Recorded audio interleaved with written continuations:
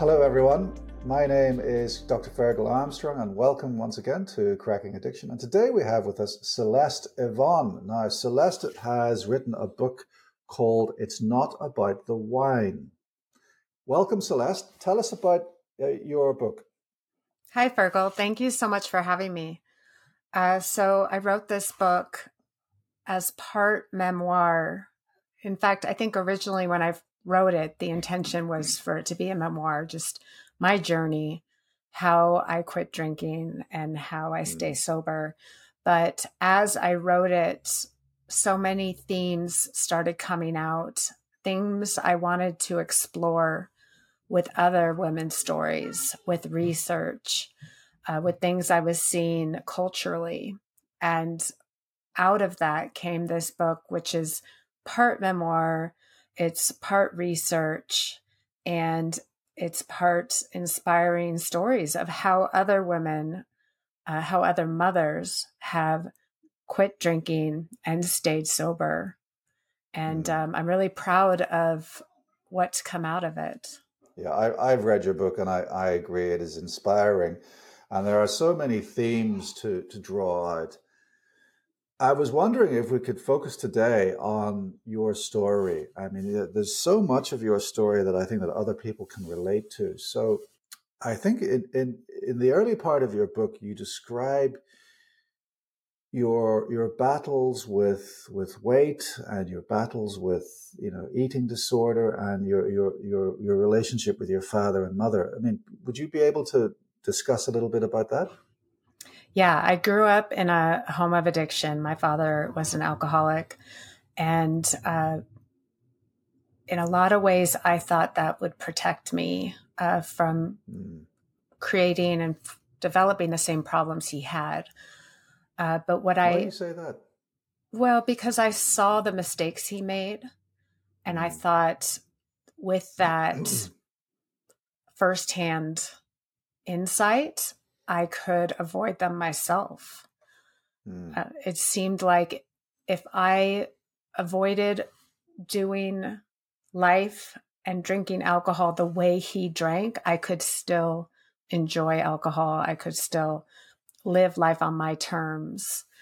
And that, in part, that was me trying to stay independent. And I believed in my heart that I was a different person than him and I would do life differently than he did. I would not make the same mistakes he did. But what I realized pretty quickly, or what I can look back on now and see, is I took probably the same obsession he had towards alcohol and I steered it towards food and eating issues pretty early on. And that consumed me from So a did young did age. the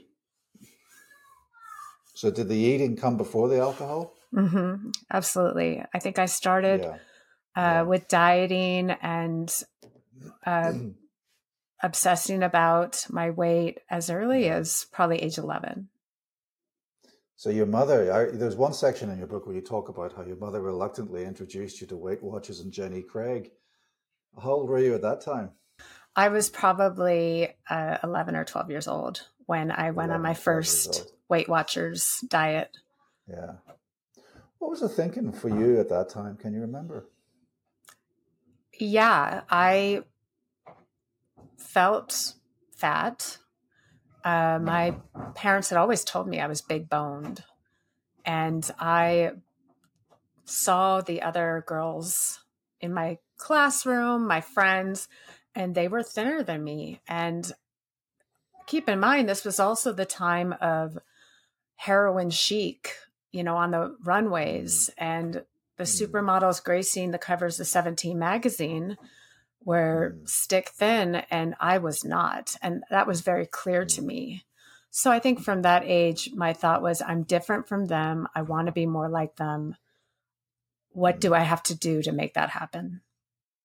That's so sad, but it's so prevalent, isn't it? That view. What do I have to do to fit in? I have to change my body. Right. Looking back now, I mean, if you had a friend whose daughter was feeling that way, would you introduce them to Jenny Craig at Weight Watchers in the 5th grade? No, not at all.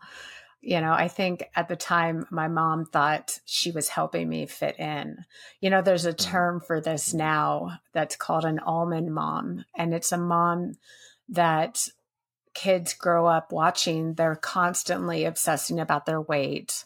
They're always on a diet. They're counting how many almonds they're having. And when you grow up in a home like that, it seems pretty normal that you're going to be pretty obsessed about how much you're consuming each day too. So inadvertently, her journey became my journey. And I really took it and ran with it. I took probably what was a small obsession on her part, and I made it a big obsession on my part. And all the while this was happening, your father had issues with alcohol, didn't he?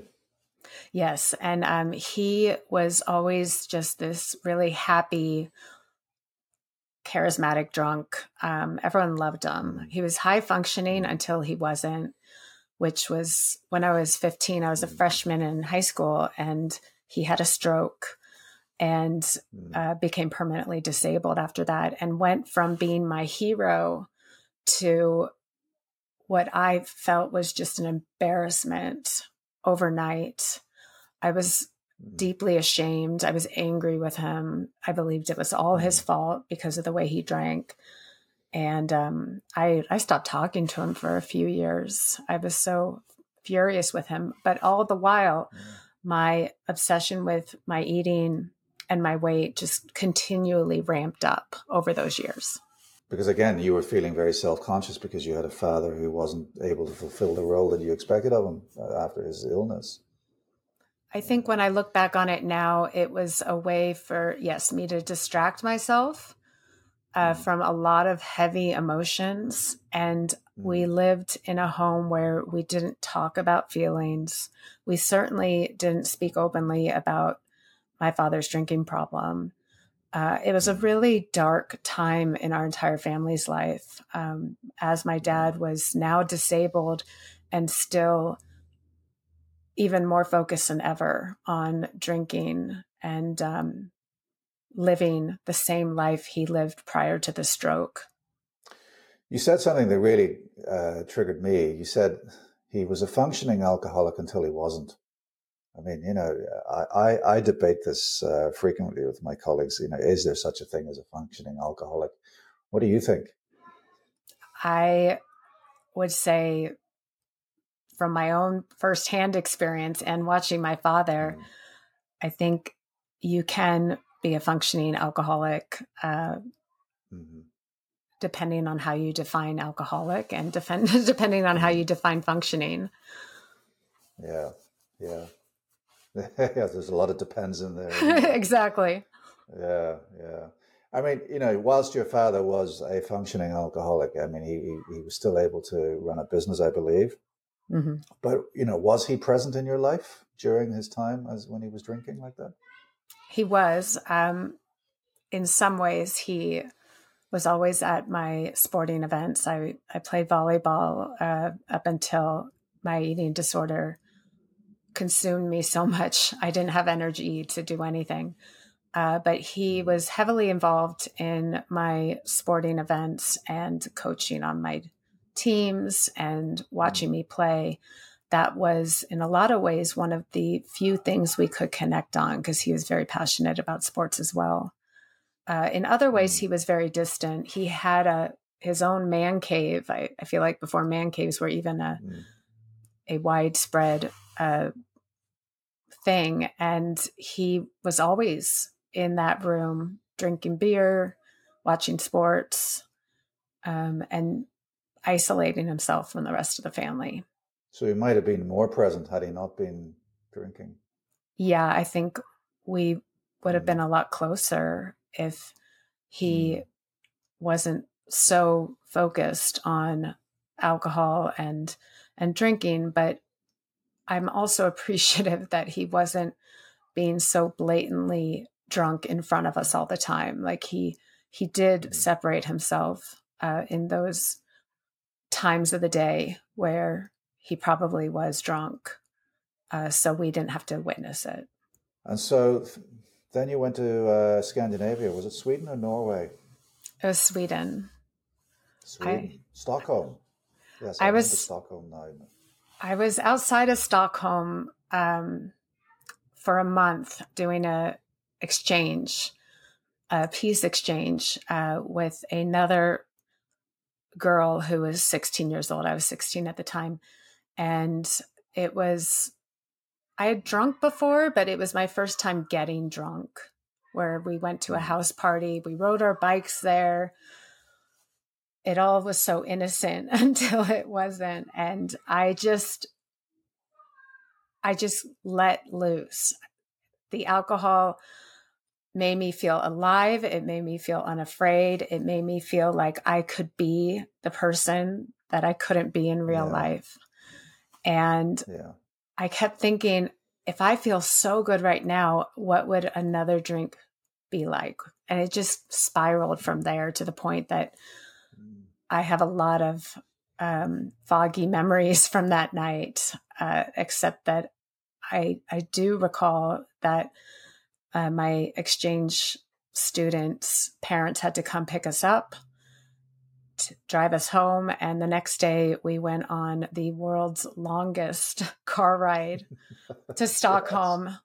And I just was so sure I was going to throw up that entire trip. And I told myself I will never drink again for the 8 hours we were in that car.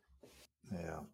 I mean, that story really resonates with other stories that I've heard, whereby people with anxiety issues, esteem issues, body image issues, relationship issues with their parents or their significant carers, that one time, that first time when they really get acquainted with alcohol, the joy, the epiphanous joy, the epiphany happens, and they realize how wonderful they feel when they really have a few drinks. It changes them. It empowers them. It feels like, you describe that. It feels like for the first time, I am finally who I was always meant to be. Yeah. Yeah. Which is terrifying in hindsight. Yeah. I mean, you think that this is the magic you have been searching for your whole life, and you finally found it, and now everything's going to change. Yeah. When alcohol becomes your best friend, isn't it? A lot of people can remember the time when it first happened to them. And you write so powerfully in your book. You write about the tremor. Yes, I have. You didn't have that tremor. And I still have it. I have hand tremors. I've had them my whole life. When I was a kid, I wanted to be a doctor. And I remember my parents being like, that's not going to happen. Your hands shake too much. But when I had that first drink in me, the tremor went away. And I couldn't believe it. Again, it was like I found my superpower. Like this, now that I know what I've been missing this whole time, I felt unstoppable. Yeah. So this beautiful relationship between you and alcohol, it started out beautiful. How long did it take for it to become sour? I think the part where I really just could not keep drinking the way I was drinking was when I became a parent. Up until that point, I felt like this is sustainable. This is something that I can do. And I can continue to drink the way I like to drink. And I wasn't impacting others. But when I became a parent, it became very clear very quickly that not only was that lifestyle unsustainable, but the impacts I would be having on people other than myself were significant. Can you give us some examples of that impact? Yeah, when I think about waking up with a hangover and having a baby to take care of, the anxiety and the intrusive thoughts and the frustration and even just terror of how am I supposed to do this? I can't do this. I'm not competent. I'm not a good mother. It was very hard for me to get through the early months of raising a child with so much pressure. Everything's on the line. You know, a child's counting on me to live. And I can't even get out of this hangover that's sitting on me for hours at a time every morning. It made me realize that I could either keep drinking the way I like to drink, or I can be the mom I wanted to be, but I could not do both. Yeah. Yeah. Your friend was a very selfish friend. There's no space for any other duties, was there? Yeah. I think when a kid enters the picture, alcohol does not feel like a friend anymore. It feels like it wants all your attention. When I kind of hit that time in my life where I felt like I needed to choose, a lot of it came down to energy. I just did not have the energy to navigate the mental load of drinking and hangovers and also parent my children. It just seemed to come down to something as simple as, where do I want to put my energy?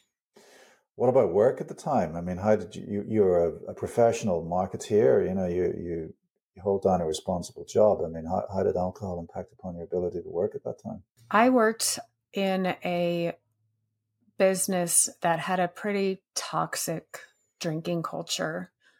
Hangovers amongst myself or my colleagues weren't necessarily a negative thing. It was just par for the course. And in afternoons, it wasn't all that unusual for somebody to pop open a beer at their desk or for us to even have parties out in the warehouse.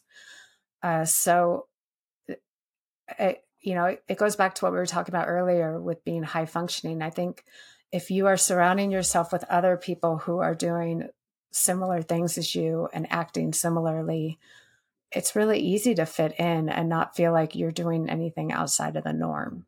There's that theme of fitting in again, isn't it? Oh, always.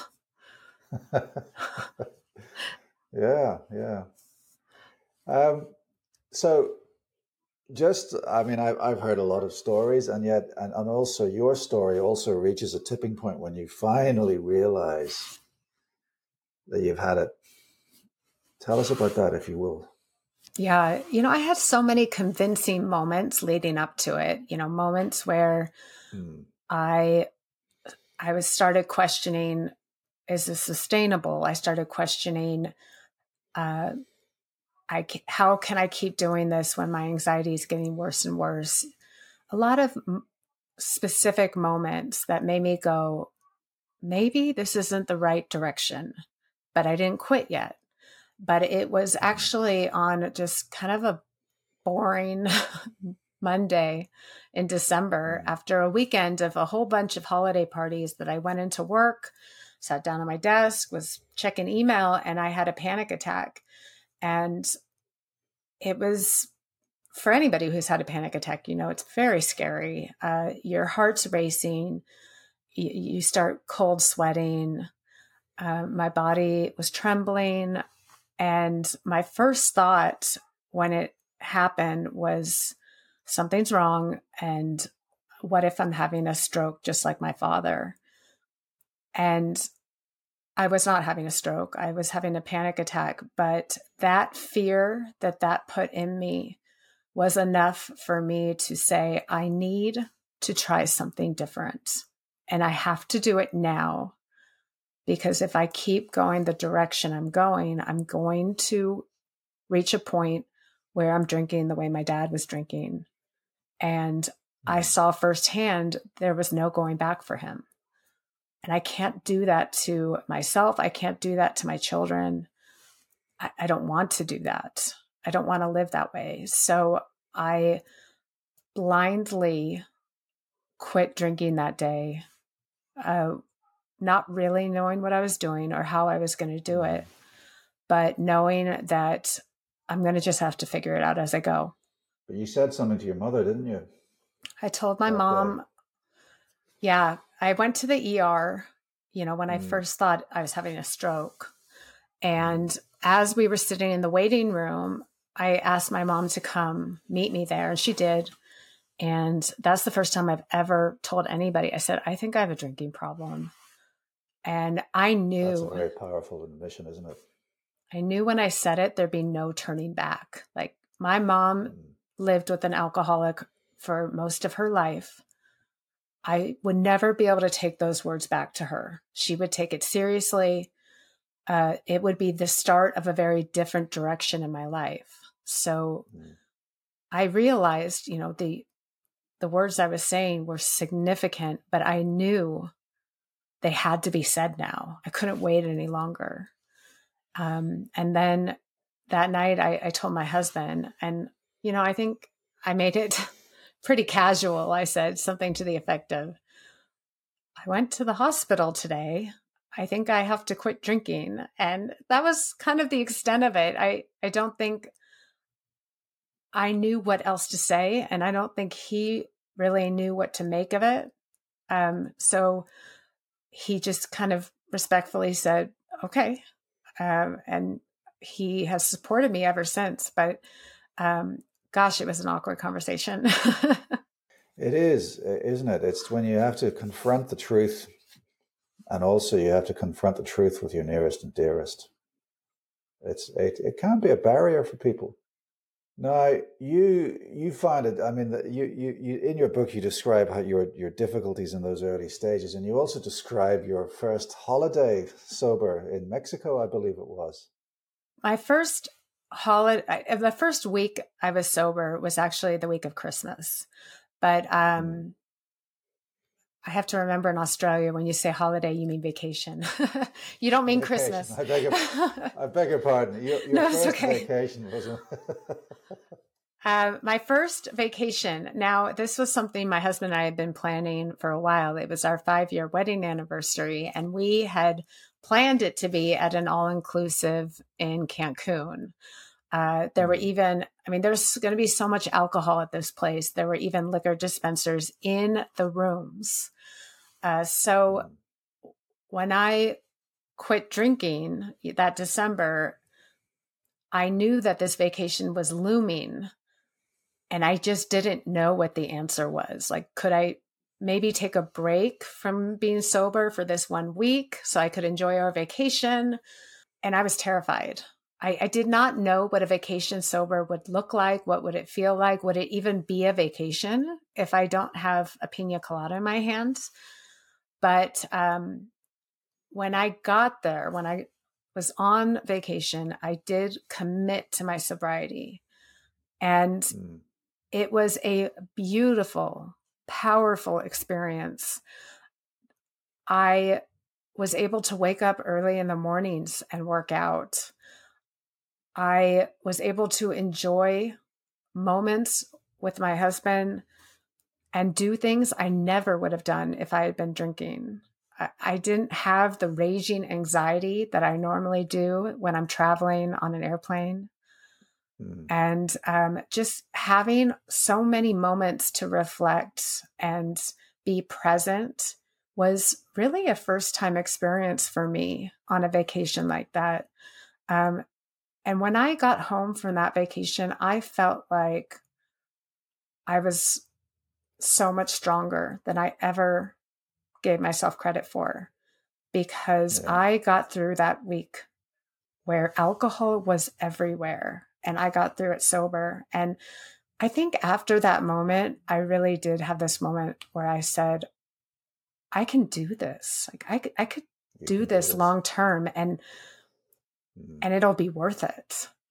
Now, you said something that really I find very interesting. You said just a couple of minutes ago, you said, I wondered if I could enjoy I wondered if I should take a break from sobriety for a week so that I could enjoy my vacation. That fear of being excluded from functions, from society, where identifying that society is dependent and fun is dependent on alcohol is a big barrier, isn't it? It's huge, and I feel like that's a barrier most people have when they first realize they need to quit. This worry that they won't fit in, or they'll lose their friends, or they won't be fun anymore, or they won't even have fun anymore. Because what does fun look like when alcohol's not involved? I feel like for so long, I lost connection with what it even means to be alive when I don't have a drink in my hand. Like, who am I if I'm not drinking alcohol and partying under the influence?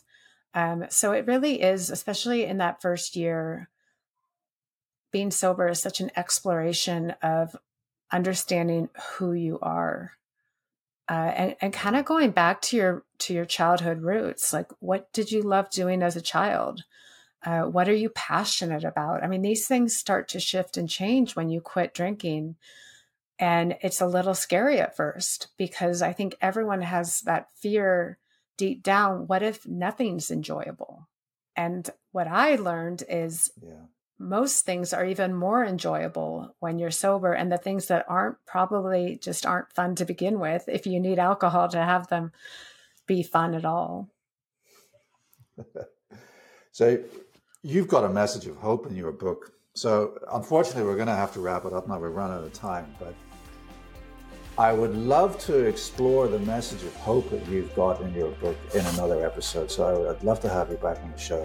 But for now, I want to thank you for sharing your story. Celeste, Yvonne, thank you very much. Thank you, Fergal. This was fun. That's all for today, folks. My name is Dr. Fergal Armstrong, and this has been Cracking Addiction.